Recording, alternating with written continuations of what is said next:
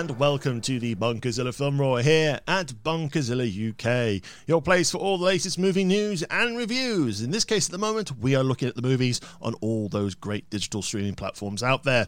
I'm one of your hosts, Ian Bolton, and I'm joined as always by my cinematic partner in crime, Christian R. Allen. Hello, Christian. Hello, sexy internet listeners. Hello indeed. How are we doing, Christian? Very good. I'm currently on season 2 of my Simpsons binge. Okay. And I've just watched Bart the Daredevil, which is the moment the series stops being good and starts being great. Specifically when Homer falls down the gorge. And, I watched it with my partner, and she couldn't quite remember how she dipped into it a bit as a child, but she never really watched it. And I was laughing all the way through the episode because I knew what was about to happen, and I'm sure that must have been pretty annoying. Like just before the skateboard's about to go down, I turn to Michaela and her face drops because she knows what's happening, and it's just so beautiful. Everything about that is perfect. That's the only significant thing that's happened to me the last week, is just watching that one episode of The Simpsons. I mean, I've been kind of going through the Uncharted games, so I've played. I've never played them. I've heard good things. They are really good, sort of like Hollywood style blockbuster adventure games in a way. So the films have been in development hell for ages, haven't they? Well, yeah, I mean, the thing is, they were ready to do day one of shooting of the Uncharted movie with Tom Holland and Mark Wahlberg. Yeah. And then coronavirus came in and shut down the production. So they were literally getting ready to roll the cameras. Because I think Tom Holland discussed this with Justin Bieber on like an Instagram chat thing or something like that. Tom Holland and Justin Bieber are mates. Apparently, I don't know. Yeah.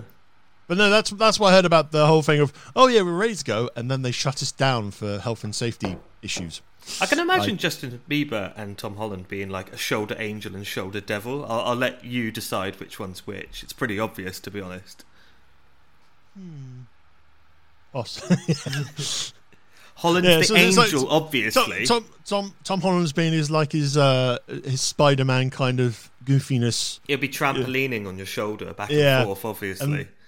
And then on the right side, you've got Justin Bieber going, "What do you mean? I don't want to do this. Yeah. Stop it. Well, you better do this, or you're gonna do that." What are you singing? I'm trying to sing Justin Bieber, just not badly. I mean, I'm not that familiar with his repertoire, to be honest. I know Baby. That was when he was really young. Baby.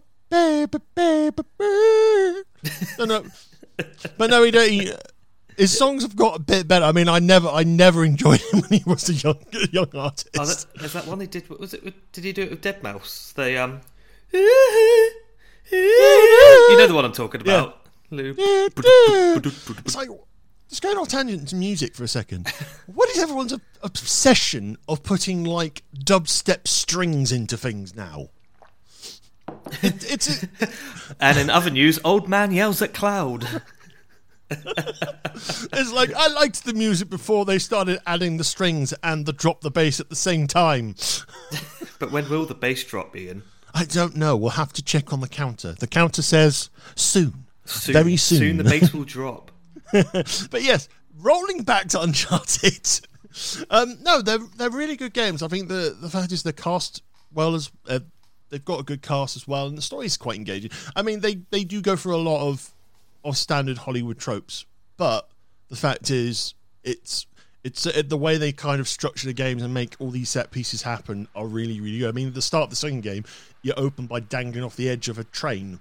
Nice. Off a cliff. So it takes its lead very much from Indiana Jones. Oh yeah. Uncharted 2 definitely feels a lot like Raiders of the Lost Ark, especially because they have a whole level that's basically you taking out cars as they go around this mountain. That's obviously lifted from Raiders of the Lost Ark, but it's so much fun to play because you're kind of jumping from truck to truck before it explodes, and then sort of taking out bad guys, and then carrying on your journey right down to the last car. It's quite good fun. But yeah, you can get the whole games now on like PlayStation Hits for like £11 a pop. So it's not nice. Because I know they've got the original 3 as a remastered collection. Yeah, I was going to jump into that. That's been my attitude lately. I realised the last generation of games I just totally ignored. I don't know why. Probably because I was poor. So I've been just picking up remastered collections on PS4 Switch. Yeah, that's the version I'm playing through at the moment. So basically, I got through Uncharted 1, took a break, and then went right boot up number 2, played Uncharted 2, and I've just started Uncharted 3, which opens in a pub in London, and you get into a bar fight. It's hilarious. Excellent, very authentic. Very authentic, very authentic. Where's my eels and jelly? Or was it jelly and eels? I don't know. I'm not Cockney. There's a lot of hello, sunshine, punch. Little bit wee, little bit woo. I'm a geezer. Little bit wee. Big box, little box, big box, little box. Big fish, small fish, cardboard box. Is that it? I'm not sure. We're going into space references now. I haven't watched Kevin and Perry in years. I'm thinking. Kevin and Perry Go Large. Kevin and Perry. Gosh, I need to rewatch Kevin and Perry Go Large because I don't know if it is an enjoyable bad film or just a bad film. I vaguely remember it was like the first film I could properly see as a 15-year-old. that was your adult movie. That was my adult movie. There is the Scream 3 situation, but I'll talk about that another day. Okay. All right. It's like, well, I did see a 15, but I also may have very cheekily saw an 18-rated film when I was a lot younger. That's outrageous behaviour, and I hope the police immediately turn up and throw you in cinema jail. In cinema jail. Your punishment: watch nativity films. The ones with David Tennant. They're not even out before Christmas. Oh, I thought you were talking about films about the nativity, like the that too, probably, because you'll probably have a lot of Hallmark TV movies that are kind of themed on it. It's like every time Christmas movies come around. Every time Christmas comes around, you have that channel of just Christmas movies. I know. And it's like, what person in their right mind sits there and watches a Christmas movie all day? Some people are obsessed. There was I was in St Andrews in Scotland a few months ago, and there was a 365 Christmas shop in one of the little shopping centres, and I went in and asked how business is, and apparently they're doing fine. So yeah, if you're in the St Andrews area, seek out Christmas shop. They have a Christmas shop at when I went on holiday Disneyland Paris. They had a not St Andrews, Stirling, yeah. Oh, don't do that. Oh, I'm there. We keep going off on tangents. My ethnic heritage there, like. Oh, I'll quickly. I mean, obviously, if you want to cut this for time, Christian, you're more than welcome to. But I was in Edinburgh years and years ago with friends, and I was waiting to get a train back over towards Glasgow because I was staying in Edinburgh for a few days, and I was going to go back over to Glasgow and stay with some mutual friends of ours. And basically, I was waiting for the train, and the train before was just about to go, and this elderly lady charges down the platform. She gets to one set of train doors, she digs her fingers into it, and he pulls with her might of all might right open and shouts, "Is this the train to Stirling?" She repeats that, she shouts that several times and then gets on the train. I look up on the board, it's not going anywhere near Stirling. That's amazing. That's only in Scotland would that happen. Yeah, pretty much. But it's like, would you want to get into a fight with this geriatric lady? No, she would smash you out. No, she was going for Stirling and nothing else. You'd be crapping your teeth for days. If you suggested anything else that wasn't Stirling, it was no. Punch. I'm amazed that when she found out it wasn't for Stirling, that she just didn't push the train into the right direction she needed to go. Just wait at the next station, she'll get out, she'll go around towards the front or the back of the train and go, "This is the train to Stirling now!" Well, if no one's going to do it, I might as well take charge. It's the only sensible course of action here, isn't it? But yes, that's been our fun little ramble for the start of the episode. Wasn't that great rambling? Wasn't that great ramble? It's the only rambling we could do at the moment inside. Yeah, and look out, it's still sunny. Yeah. Right, it is all about movies here at the Film Raw, and this week it's 2 films from Netflix. First up, it is the Chris Hemsworth actioner Extraction. Here's a clip. This is an extraction. So who are the players? Biggest drug lord in India versus biggest drug lord in Bangladesh. Some mythic shit, huh? It's a kidnapping. Drug lord's son. Clock's running at 16 hours. Proof of life as of 6 hours ago.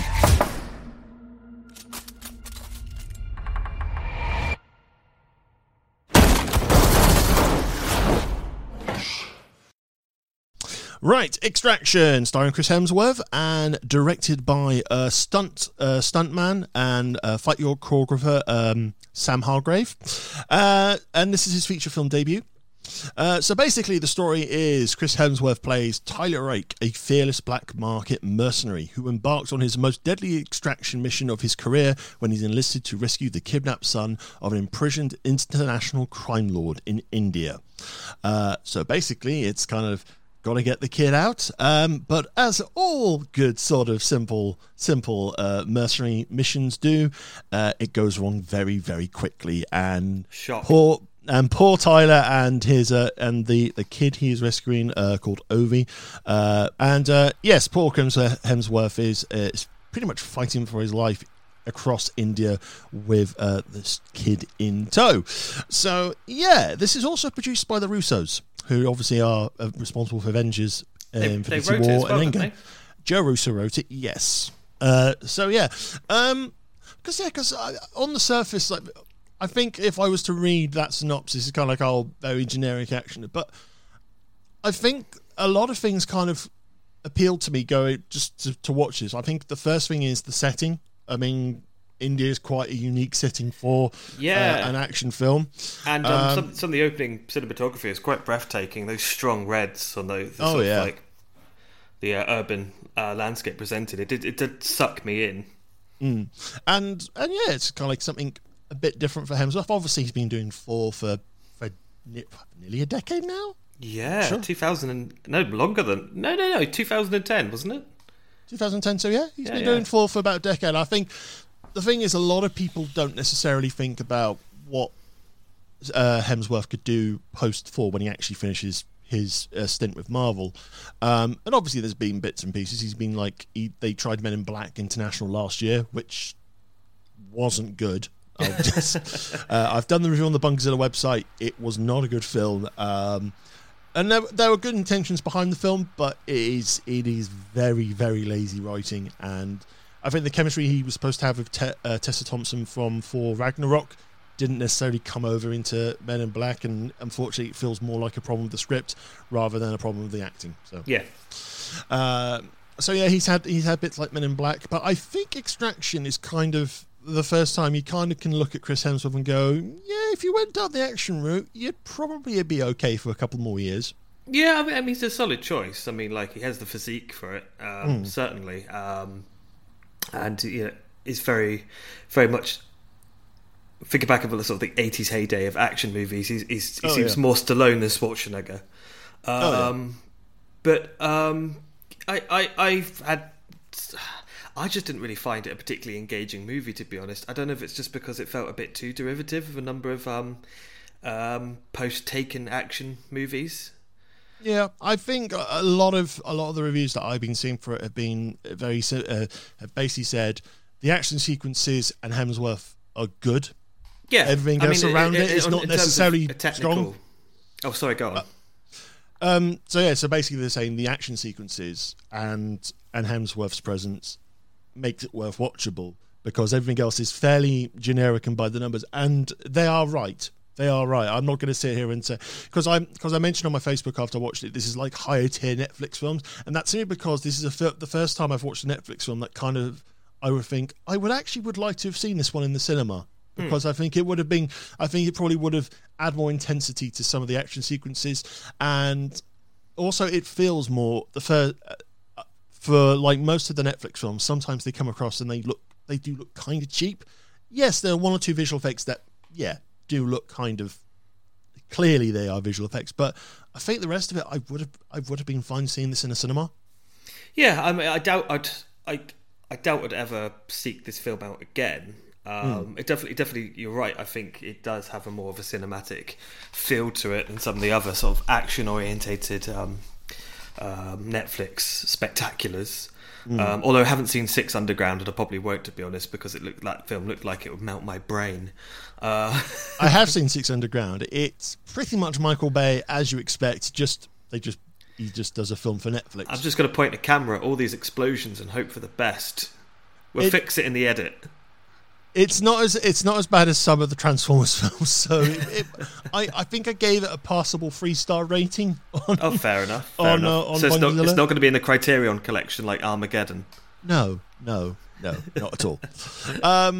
So yeah, I think one of the things I've noticed with action films lately is basically if it's directed by like a stunt person or stunt coordinator, stuff like that, the action sequences come across amazing. Yeah. Because there is the one sequence that has got a lot of focus on articles and interviews and stuff like that is an 11-minute sequence where we go from the initial extraction all the way through to not the initial extraction. It's basically when Tyler's pickup has gone horribly wrong. His whole team's wiped out.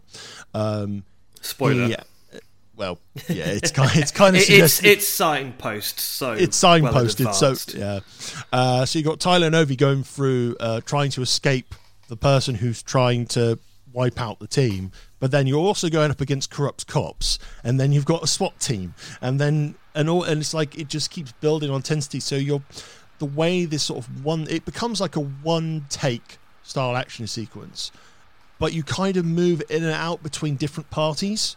So you'll follow Hemsworth for a moment, and then you'll move into the police starting to do their search, and then Hemsworth and the police collide, and then it moves on. And it's quite it's a very impressive sequence. I don't know. I found it a bit too. I found it took me out of the action because I just spent the entire sequence thinking it's not. I mean, it's clearly it reminded me of there's a similar sequence in Atomic Blonde towards the end where there's this false one tracking shot. Which I couldn't stand. I don't know if I'm just an outlier because a lot of my friends and peers they all praise that sequence to high heavens. But I find with these trick one track shots, I just find them a bit too clean and a bit too fluid. It's almost taking the wrong lessons from the second and third Bourne films. So that's sort of like I just found it a bit too smooth, and it just, speaking of video games again, it just felt like more of a video game than a movie, and it's just a bit too sanitized. I mean, it's my personal opinion, obviously, and it seems I'm seeing this kind of sequence more often. But there was a moment where Hemsworth pushes the boy over a building, and the way the camera was framed, it was so painfully awkward, the way it's obviously an artificial image. And there was a few moments like that, and it just halfway through I'm like, I'm so bored. I really don't care about this. So you had a different experience, I take it. Well, yeah, I mean, for me it's kind of I think I enjoyed it for the action's sake, because it feels like it is a hybrid. To me it feels like a hybrid of Man on Fire and John Wick, because when it gets to some of the more intense scrapes face to face, it does feel more like John Wick in a way. But don't you watch this and wish you were watching John Wick instead? No. It's kind of, if John Wick, the funny thing I look at is like John Wick's inspired action sequences to be a bit more inventive, I guess, or be a bit more kind of fantastic. Yeah, and not necessarily go for like the old school Bourne, because basically when Bourne came out and you had the closeness of the fighting, you had the camera shaking left to right and stuff like that to make you feel like, oh, I'm actually in the fight, I'm all that. Everyone started doing that, and some people did it poorly and some people did it okay. The fact is, if it wasn't Paul Greengrass, you were pretty much screwed. Yeah, I agree with that actually. and obviously John Wick's come along. It was very unassuming for the first one because many people thought, oh, this just looks like generic actiony. But then obviously people talk about the action sequence and talk about the fit of how, and again it revitalized Keanu's career again after Matrix. So obviously a lot of films are trying it, and I think the interesting thing is, I think you can appreciate when it is a stunt coordinator doing this sort of stuff, because Sam Hargrave has worked on Atomic Blonde. He has worked interesting. on... Yeah, he was part of the fight choreography team. That. So, obviously, if they come from that sort of background of film work, they've got an idea of what the audience is probably going to engage with more from an action standpoint, not necessarily from an emotional standpoint. I was going to say, my main criticism of this film is I just didn't really care about anything. Sorry, go on. No. I was going to agree with you on the emotional stakes front. I mean, it's kind of Chris Hemsworth does his best stuff as he possibly can with the material of basically a grieving. I think all the performances in the film are fine. And there's nothing exceptional throughout. But then again, the film isn't exactly demanding that from its performers. No. It's just I mean, I liked. There was there was interesting moments. It definitely felt like there was more thought into this movie than some of the sort of similar dross we've gotten over the last couple of years. Last couple of decades. I found the subplot with the Indian mob boss and his underlings quite interesting. Yes. I think if one thing I can say about Extraction is it's not a pretty film, and be prepared for some shocking violence here and there. So that might, again, it's rated 18 in the UK. So that would make sense. I mean, it's quite a bloody affair. Oh yeah, it is a very bloody affair. I mean, I think I may have to go back to the one of the. You know how we've talked about. I mean, there's obviously being violent, and then there's being violent for the sake of a joke. Yeah. So there's a bit at the start when the extraction initially happens, and Chris Hemsworth is going to town on this sort of mini mob of enforcers in a very derelict house, and he takes one person down with a rake. Oh, it's horrible, isn't it? Yeah, and you don't know his surname until later on in the film, and you sit there and just go, "Oh, for the love of!" Because it's like when he says, "What's your name?" Tyler. "And what's your surname?" "It's Rake." And when I heard the rake, I said, "Oh my God, did we kill someone with a rake just for the joke of, my surname's Rake. I have a rake. I'm going to rake you in case we need it." But yes. But no, it's not. Extraction's not a pretty film by any means. In terms of tone, in terms of violence, and I think it does. I think that it sort of adds a bit to the maturity, I guess. But again, like you said, it is by the numbers. Yeah. So if you're expecting something that is jaw-droppingly original, you are not going to find it here. But I think ultimately it's a competently made action film that will serve its purpose for people who want a little bit of an escapism, maybe on a Saturday night, Friday night at home during lockdown at the moment. Yeah, I know. I mean, we're I'd imagine I'd have enjoyed this more with a group of mates and a few beers. Yeah, or single malt scotch, if I'm being more accurate, to be honest. I think this. It feels more like a fun party movie as opposed to anything to be really I don't know. I can't see this being on anyone seeking this film out in a year's time, to be honest. I think it mostly would be. No, I imagine some people will probably go back to Extraction to show off maybe one or two of the action sequences or fight things if they're really sort of die-hard actions. Because when I was watching a lot of Hong Kong Legend DVD release and stuff like that, and there were fight sequences that I just adored. When I had mates around, I'd be going, "Look at this fight scene! Look at how cool this fight scene is!" And it's like looking at things like it's like fight sequences like Kiss of the Dragon when Jet Li's taking on the twins in the police station at the end. It's just I've been binging on some of the films at the moment. A bit of a tangent here, but 88 Studios and Eureka Films have been re-releasing a lot of these old Hong Kong Legends titles on Blu-ray, and I've been jumping back into them. I've started watching. I watched Iron Monkey and Once Upon a Time in China by Stephen Hawk. And the thing I realised watching these as an adult is very similar. I watch them for the set pieces, but I'm not entirely sure if I enjoy the plot. Iron Monkey, the plot is basically Chinese medicine is better than Western medicine. Have your ground up alligator. It's true. It's a piece of nationalistic propaganda with incredible action sequences. So what I would probably do is just show people the bamboo scene fight at the end. It's like City Hunters. Well, I know City Hunters. City Hunters is dreadful apart from the action. From the action, because I like the jokey Street Fighter 2 fight sequence towards the end. That is the most audacious piece of product placement in the history of cinema. Jackie Chan literally becomes is it Chun-Li? Chun-Li, Blanca, and I think Ryu or Ken, one of the two. I mean, I've never felt those strange feelings in my tummy for Jackie Chan before. But hey, each to their own. No, I think my favourite from City Hunter is the final bit where he's going up against Richard Norton, who has his metal bar barriers or something like that. Or no, he's got his metal batons and stuff like that. And he just keeps hitting Jackie Chan repeatedly, and Jackie Chan's just taking it in his stride, just kind of going, ow, ooh, ooh, ah. This is why Jackie Chan's the best, because he's more than happy to play the fool. And then you get The Rock and Jason Statham, who are like in their contracts, no, we have to be impervious to all forms of physical assault.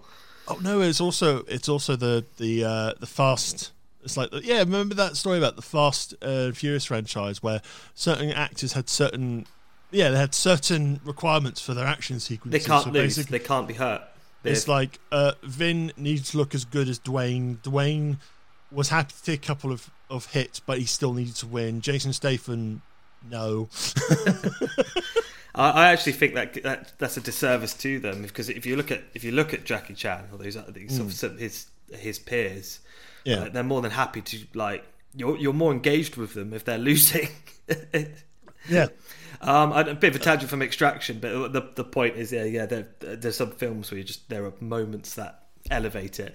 Me personally, there was no real secrets in this that I found particularly captivating. I thought there were better examples of these types of sequences in other films. I said, I'd rather watch Taken again or Bourne Supremacy. That's good. Supremacy Ultimatum, yes. If you said Taken 2 or 3, I would have come round to Southampton and I would have you would have broken government guidelines to slap me in the face, and the police would have turned up and they were going, "Oi, Mr. Bolton, what are you doing?" And you'd have explained the situation entirely, and they would have been okay, fair. It's like I'm still quite furious of how the Taken franchise went downhill. It's incredible, because there is not a second in that first film that isn't incredibly captivating, and in the second film it's almost immediately terrible. Yeah, because the thing is like the first film came out, it's rated 15 in UK audiences, and it gets an uncut at 18. This is like it's a fairly generic action, but because of uniqueness, obviously Liam Neeson doing action for the first time, a very streamlined sort of European plot and stuff like that. It's like the perfect little storm in a teacup. Yes, side of things, and then obviously it becomes a cult hit. It becomes a big hit on home release and stuff like that. So what does Fox do? We gotta make it for the kids.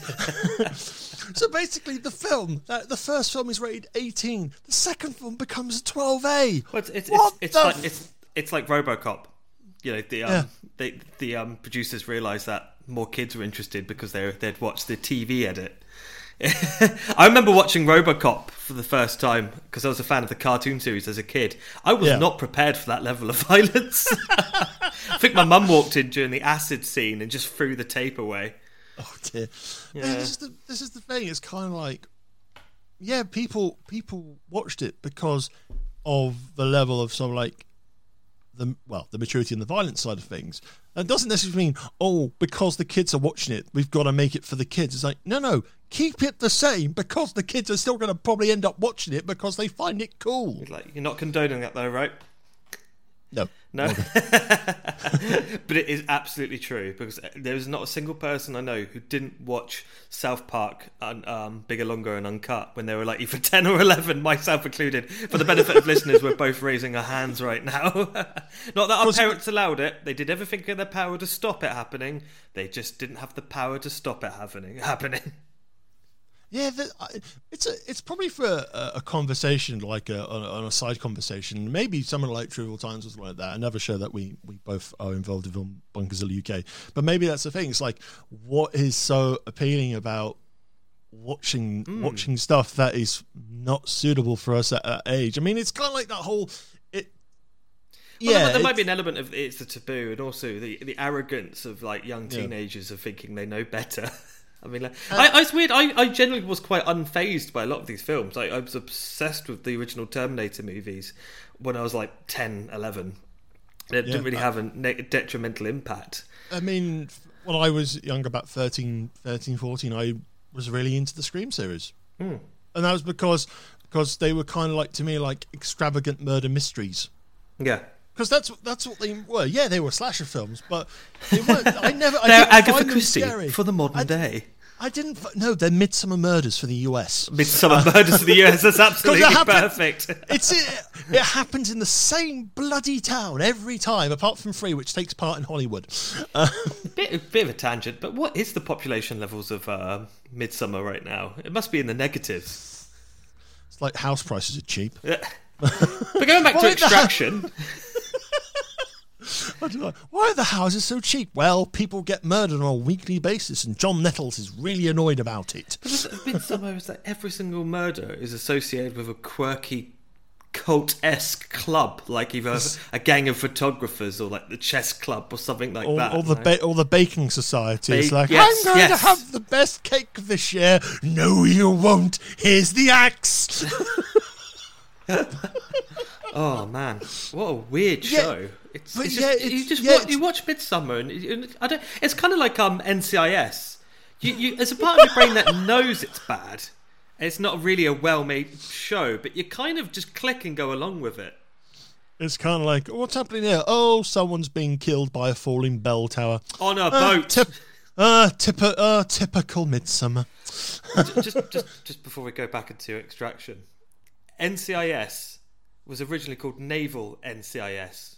Yeah. Until it took a whole season before they realised that the N in NCIS stands for Navy. What a show, man! What a show! It's so bad. That's been going longer than CSI, hasn't it? Oh yeah, and it was. I think it's had more success in the ratings than. CSI. Yeah, and it's also had the LA spin-off of Chris O'Donnell and Ice Cube. Okay. No, not Ice Cube. Not Ice Cube. LL Cool J. Yeah, because I didn't know that, and I'm never going to watch it. And Shane McMahon does a couple of guest star appearances in Los Angeles. Yep. Seriously? Yeah. For the third time, Extraction.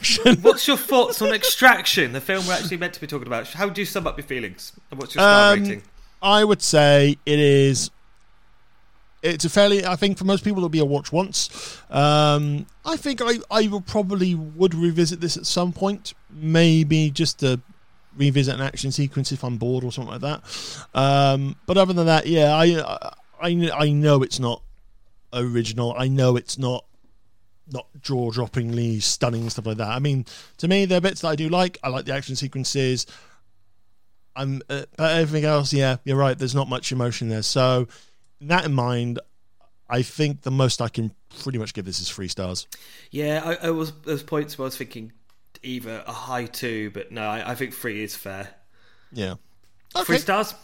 Yep, Extraction, 3 stars, now available on Netflix. Right, let's move over to the animated world with The Willoughbys. Here's a clip. All the Willoughby children ever wanted was to have a normal family. But their loving parents had no love left over for them. Hi, Mommy. They are creepy. Barnaby, will you stop? Our parents are the worst. Just think about how great our family could be if they were gone. How do you propose we discard of 2 insidious grown-ups? Easy.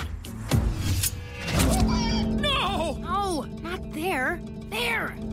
So that's why the Willoughby children... We shall craft a dangerous adventure.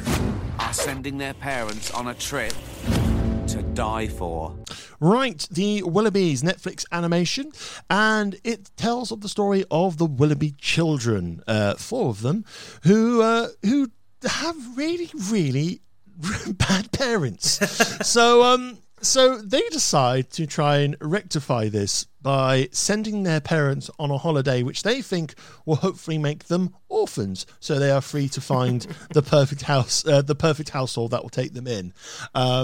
But obviously, again, like most things, this doesn't go as planned, because they get a nanny played by Maya Rudolph coming to look after them, and the nanny opens their eyes a little bit to what is possible out there in the world. So it is a very quaint animation. Now, we were talking last episode in Babe about family films that kind of either they try to be original, they try to have their own self-identity, or they go off down the pop culture route and they'll bring in just random things that make no sense whatsoever. The Willoughbys, thankfully, is in the former here. Yes, absolutely. Because first things first, it's beautifully animated. Yeah, and I'm not surprised. It did, when I was watching it, it did remind me of the Cloudy with a Chance of Meatballs films, and I found out the Chris Pern, the director, was actually the director of the second film, so that would make sense. But yeah, I do love the sort of like increasing diversity of appearance in CGI animation. I mean, I was a bit worried about 10 years ago that CGI movies would end up looking like these terrible, these sort of like Robert Zemeckis' like Beowulf or The Polar Express. Yes. It seemed for a while Hollywood was going down these awful hyper-realistic approach, and Pixar were the only outliers. That's not been the case at all.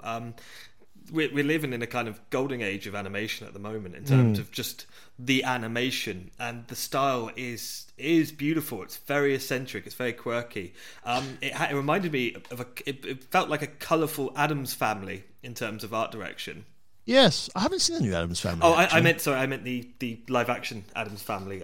Okay, I haven't. There is an Addams Family animation that's just been released, I believe, but yeah, that's with Oscar Isaac and Charlize Theron. Yeah, it's not on streaming platforms things, unfortunately. I can't judge because I haven't seen it myself. But this the Willoughbys remind me basically this CGI cross between the original Wallace and Gromit animations and the 90s Addams Family movies, and I did like its quirky gothic flair to it. It reminds me quite a lot of Studio Latka films like Coraline. Yes. I did think of it. It reminded me of Box Trolls more of the.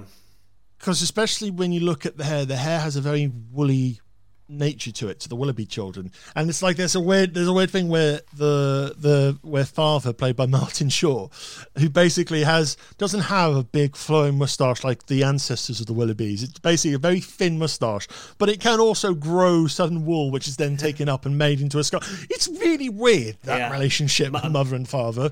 It's very peculiar. I'm not used to this in these kind of films. Yeah, the sexual tension between mother and father is just almost unbearable at times. I mean, it's even quirky, the fact that their hair is clearly wool and she's obsessed with knitting. I think she does nothing but knit throughout the duration of the movie. Pretty much, it's knitting or petting one another. They would be banned from any swimming pool. And obviously they utterly neglect their children because of what's in the story. There's too much.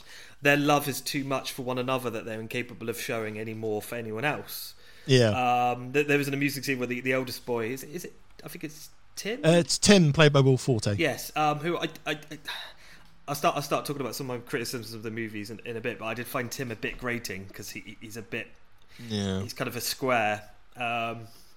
And he's obsessed with restoring his family's legacy because the Willoughbys were these incredible explorers, really important figures in history who all had the ability to grow incredible moustaches. And it's kind of, through Tim, the story seems to be about reclaiming legacy or finding destiny in your past. Which is interesting, and the barrier to that is their parents, who not only neglect them, but they also neglect the family legacy. Probably why the father's incapable of growing a moustache. Yeah. It kind of does ask the question, is like, how did the father be that way? Because you've got all these sort of great Willoughbys. Something must have happened to bring about father's existence. Yeah, it's very strange. I wasn't entirely sure if mother and father were brother and sister. I mean, they're identical in appearance. It did feel very incestuous. I don't know if that was a conscious decision? I didn't get. Or am I reading far too deep into this? I think you are reading far too deep. It's a post Game of Thrones world, my friend. Yeah, true. But their relationship is very wrong, we should say. Yeah. In terms of the going forward, I think that my biggest gripe, although it is a visual treat, and it is generally quite amusing, like some of the Wallace and Gromit-esque moments where they find out the house is being put up for sale in order for the parents to fund their trip across the world. They set up all these crazy contraptions in order to literally punch out as many. It becomes Home Alone. Yeah, it's Home Alone, absolutely, yeah. But with more charm. Yeah. So the world's most perfect family. The world's most perfect family towards the end of that sequence. Yes, that was very good. But I think there are some problems with this film. I think the biggest problem is it feels very much like it's adapted from an illustrated children's book, and they haven't really thought about the plot in terms of a film as a whole. It feels very episodic. Yes, I agree. I genuinely halfway through this, I thought this would be better as a Netflix limited series. In a similar vein, they produced the Lemony Snicket series of unfortunate events. I think this would have probably worked better like that, because it jumped between so many desperate plot points that I kind of felt a bit almost disassociated with the story. Like when they jump to the candy factory and they have the subplot of the orphan, and then the nanny comes along. It just felt very clunky. The lead, Tim, is very annoying. Like I didn't find him particularly endearing at all, which is frustrating because he's kind of the backbone of the story. Yeah, it's like you were saying. He was like square. It's like it comes across as just too square. It's like obviously you can have these sort of square characters who start livening up. There's always a sense of likability. There's something that you would engage with them about. Because I mean, the ultimate square character who's like charming and endearing is Lisa Simpson. Yeah, and she has a warmth and empathy which helps elevate her from what could be quite an what's the word I'm looking for? Buzzkill. I was going to say alienating quality for the viewer, but Buzzkill works as well. Buzz Killington. So you're right. Tim's a Buzzkill, and the other siblings, the twins and the sister. Yeah. They're interesting. They're quite quirky and fun. I didn't feel that the voice direction was very good a lot of the times. The young twins in particular, I've really struggled to understand what they were saying. Yeah, and they're voiced by the same person as well, which is not very helpful. No. So there are technical moments where it felt flat. The sister character as well, she was a bit of a Mary Sue for me. They were just kind of. Yeah, the characters were just kind of... And I'll let you talk in a moment, but my biggest gripe is the way it portrays the local authorities when they're dealing with orphans. Because it basically turns them into the Gestapo. Yeah, or just a bunch of like great ancient Smiths. Yeah, there are a bit... I mean, there was some amusing jokes, like one of the agents... All the agents look identical. Yeah, but one of them praises one of the characters who's behaving, breaking the law by saying like, "Oh, showing real personal development." So she's taking initiative. I actually worked in an adoption agency, and that was actually quite a spot on moment. But I felt it sent a weird message that. Oh yeah, I mean it's like I think we were talking about this last week of Babe, or last episode of Babe, where. Being orphans, like kind of the big family trope for some of these. Films. It's a huge trope in children's literature. And I don't know, it's just like it's given the impression that, well, okay, saying for most of us that being an orphan is bad. It's like, well, yeah, there's the tragic element to that, but there is future, there's opportunity and stuff like that. Yeah. And I think the way the film goes across it for most of it, it's kind of saying, no, you can't be an orphan. You must have a family. You have to have a family, or you can't be an orphan, or you don't have a family. It's like, Yeah, that's not right. That doesn't feel right. No. And I'd imagine, if I was watching this as an orphan, I'd probably find this an incredibly upsetting movie. Yeah, I'll be honest. I wasn't necessarily looking forward to watching Willoughby's, but I actually enjoyed it a lot more than I thought I would. Yeah, I'm the same actually. It definitely, the humour is good. The jokes do hit. Yeah. Even with Ricky Gervais narrating as a cat, he was all right. I found it a bit. It took the whole movie for me to get used to him as the narrator, to be honest. But by the end of it, I was like, yeah, why not? Yeah, I just like very cat-like behaviour. It's like, what's in the box? Can they empty the box? And can I sit in the box? Cats do that. I can confirm. They do that, yeah. And my favourite voice acting was actually from Terry Crews, who plays this bizarre Sergeant Pepper-esque... sorry, not Sergeant Pepper-esque, Yellow Submarine-esque... Wrong Beatles reference there. It's Yellow Submarine-esque Commander Melanoff, who is basically Captain Candy. It's the best way to describe him. It's like, I'm making the candy. That's not a bad impersonation, actually. It's one of your good ones. Oh no, Terry Crews, usually if you put Terry Crews in the right role, he's always going to be fine. He replaced Mr. T in Cloudy Chance of Meatballs 2. Because, Mr. T didn't come back for the second one for some reason. Probably contract. But no, Terry Crews is always quite reliable. And I will say those sequences in his candy factory where they're trying to chase this young orphan, which is somehow through various shenanigans found itself on all the various conveyor belts and contraptions with smashing hammers and flamethrowers and galore and whatnot. Yeah, it's a very, very good sequence. Very cool. And I would be surprised if any young child, or I say young, just children in general, not enjoying this movie. Yeah, I can imagine kids being pretty happy with this. I think it's like an hour and a half. It's a nice length. I mean the time flew when I watched it, to be perfectly honest. It was like, but that's because I think I was enjoying it more than I thought I was going to. So it's like, oh yeah, I'm into this now. I'm into this. Yeah, this is all a bit silly. It's a bit weird and strange and yes. So yeah, I think in terms of Netflix animation, the films, they had Klaus last year, which went down very, very well. So it looks like they do have a sense of trying to find interesting ways to do animation in terms of animation films.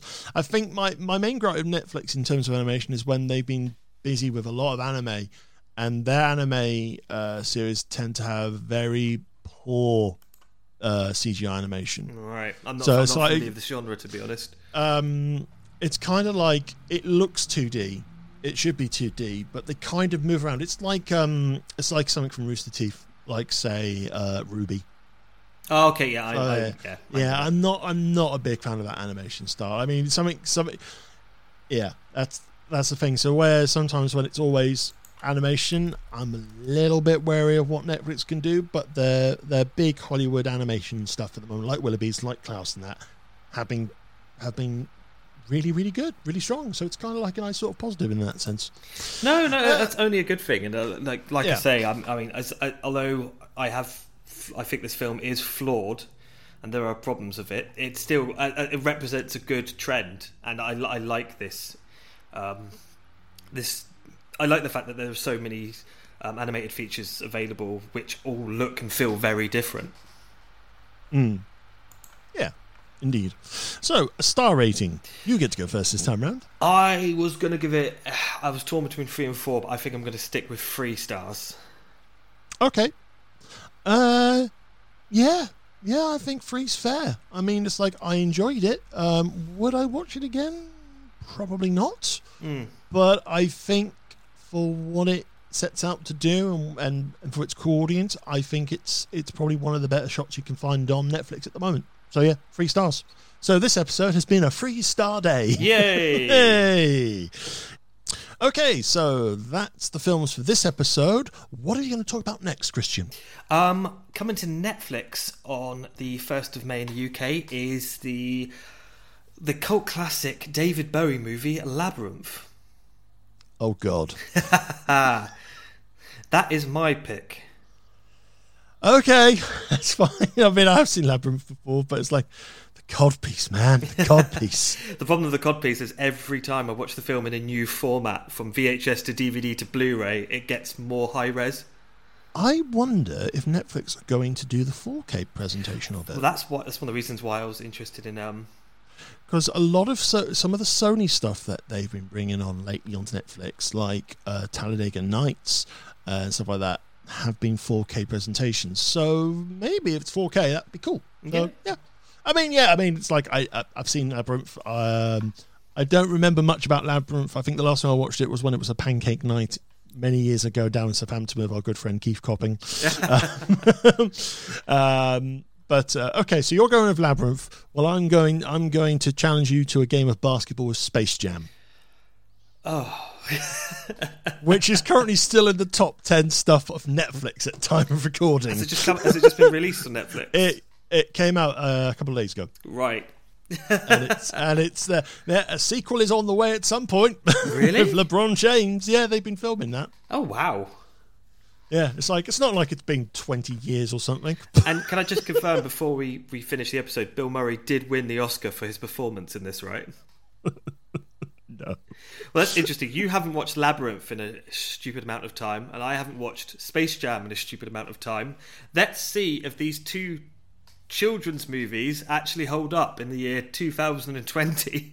This is going to be a very interesting episode next time. It is interesting. I'm genuinely quite interested about how I'm going to respond to Space Jam, because I loved that as a kid, but I haven't watched it since I was 10, 11? The soundtrack's really memorable for me. So you got Monstars, hit 'em high, hit 'em high, hit 'em high, whoa, hit 'em low, hit 'em low. And then you've got that everybody get up, it's time to slam now. Well, I don't feel like I need to watch the film. 4 stars, done. Or there's seals fly like an eagle. Or then you have R. Kelly's "I Believe I Can Fly." Oh, that's interesting. Because that's where that song came from. But no, because obviously R. Kelly is become an incredibly problematic individual. Yeah. I'd be interested to see if the song remains in the cut, because it plays quite a seminal role in the film. I think the song stays in the film. To be honest, that's interesting. Yeah. Right, I will watch this film, and a few pennies will flow their way to R. Kelly. Oh dear. Oh well.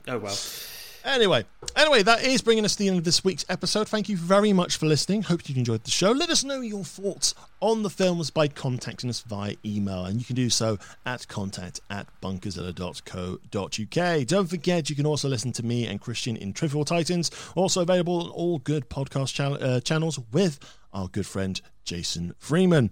But until next time, we must say goodbye. I've been Ian Bolton, and I've been joined by Christian R. Allen. Goodbye. Keep it cinematic. Stay safe. We'll see you soon. Bye-bye.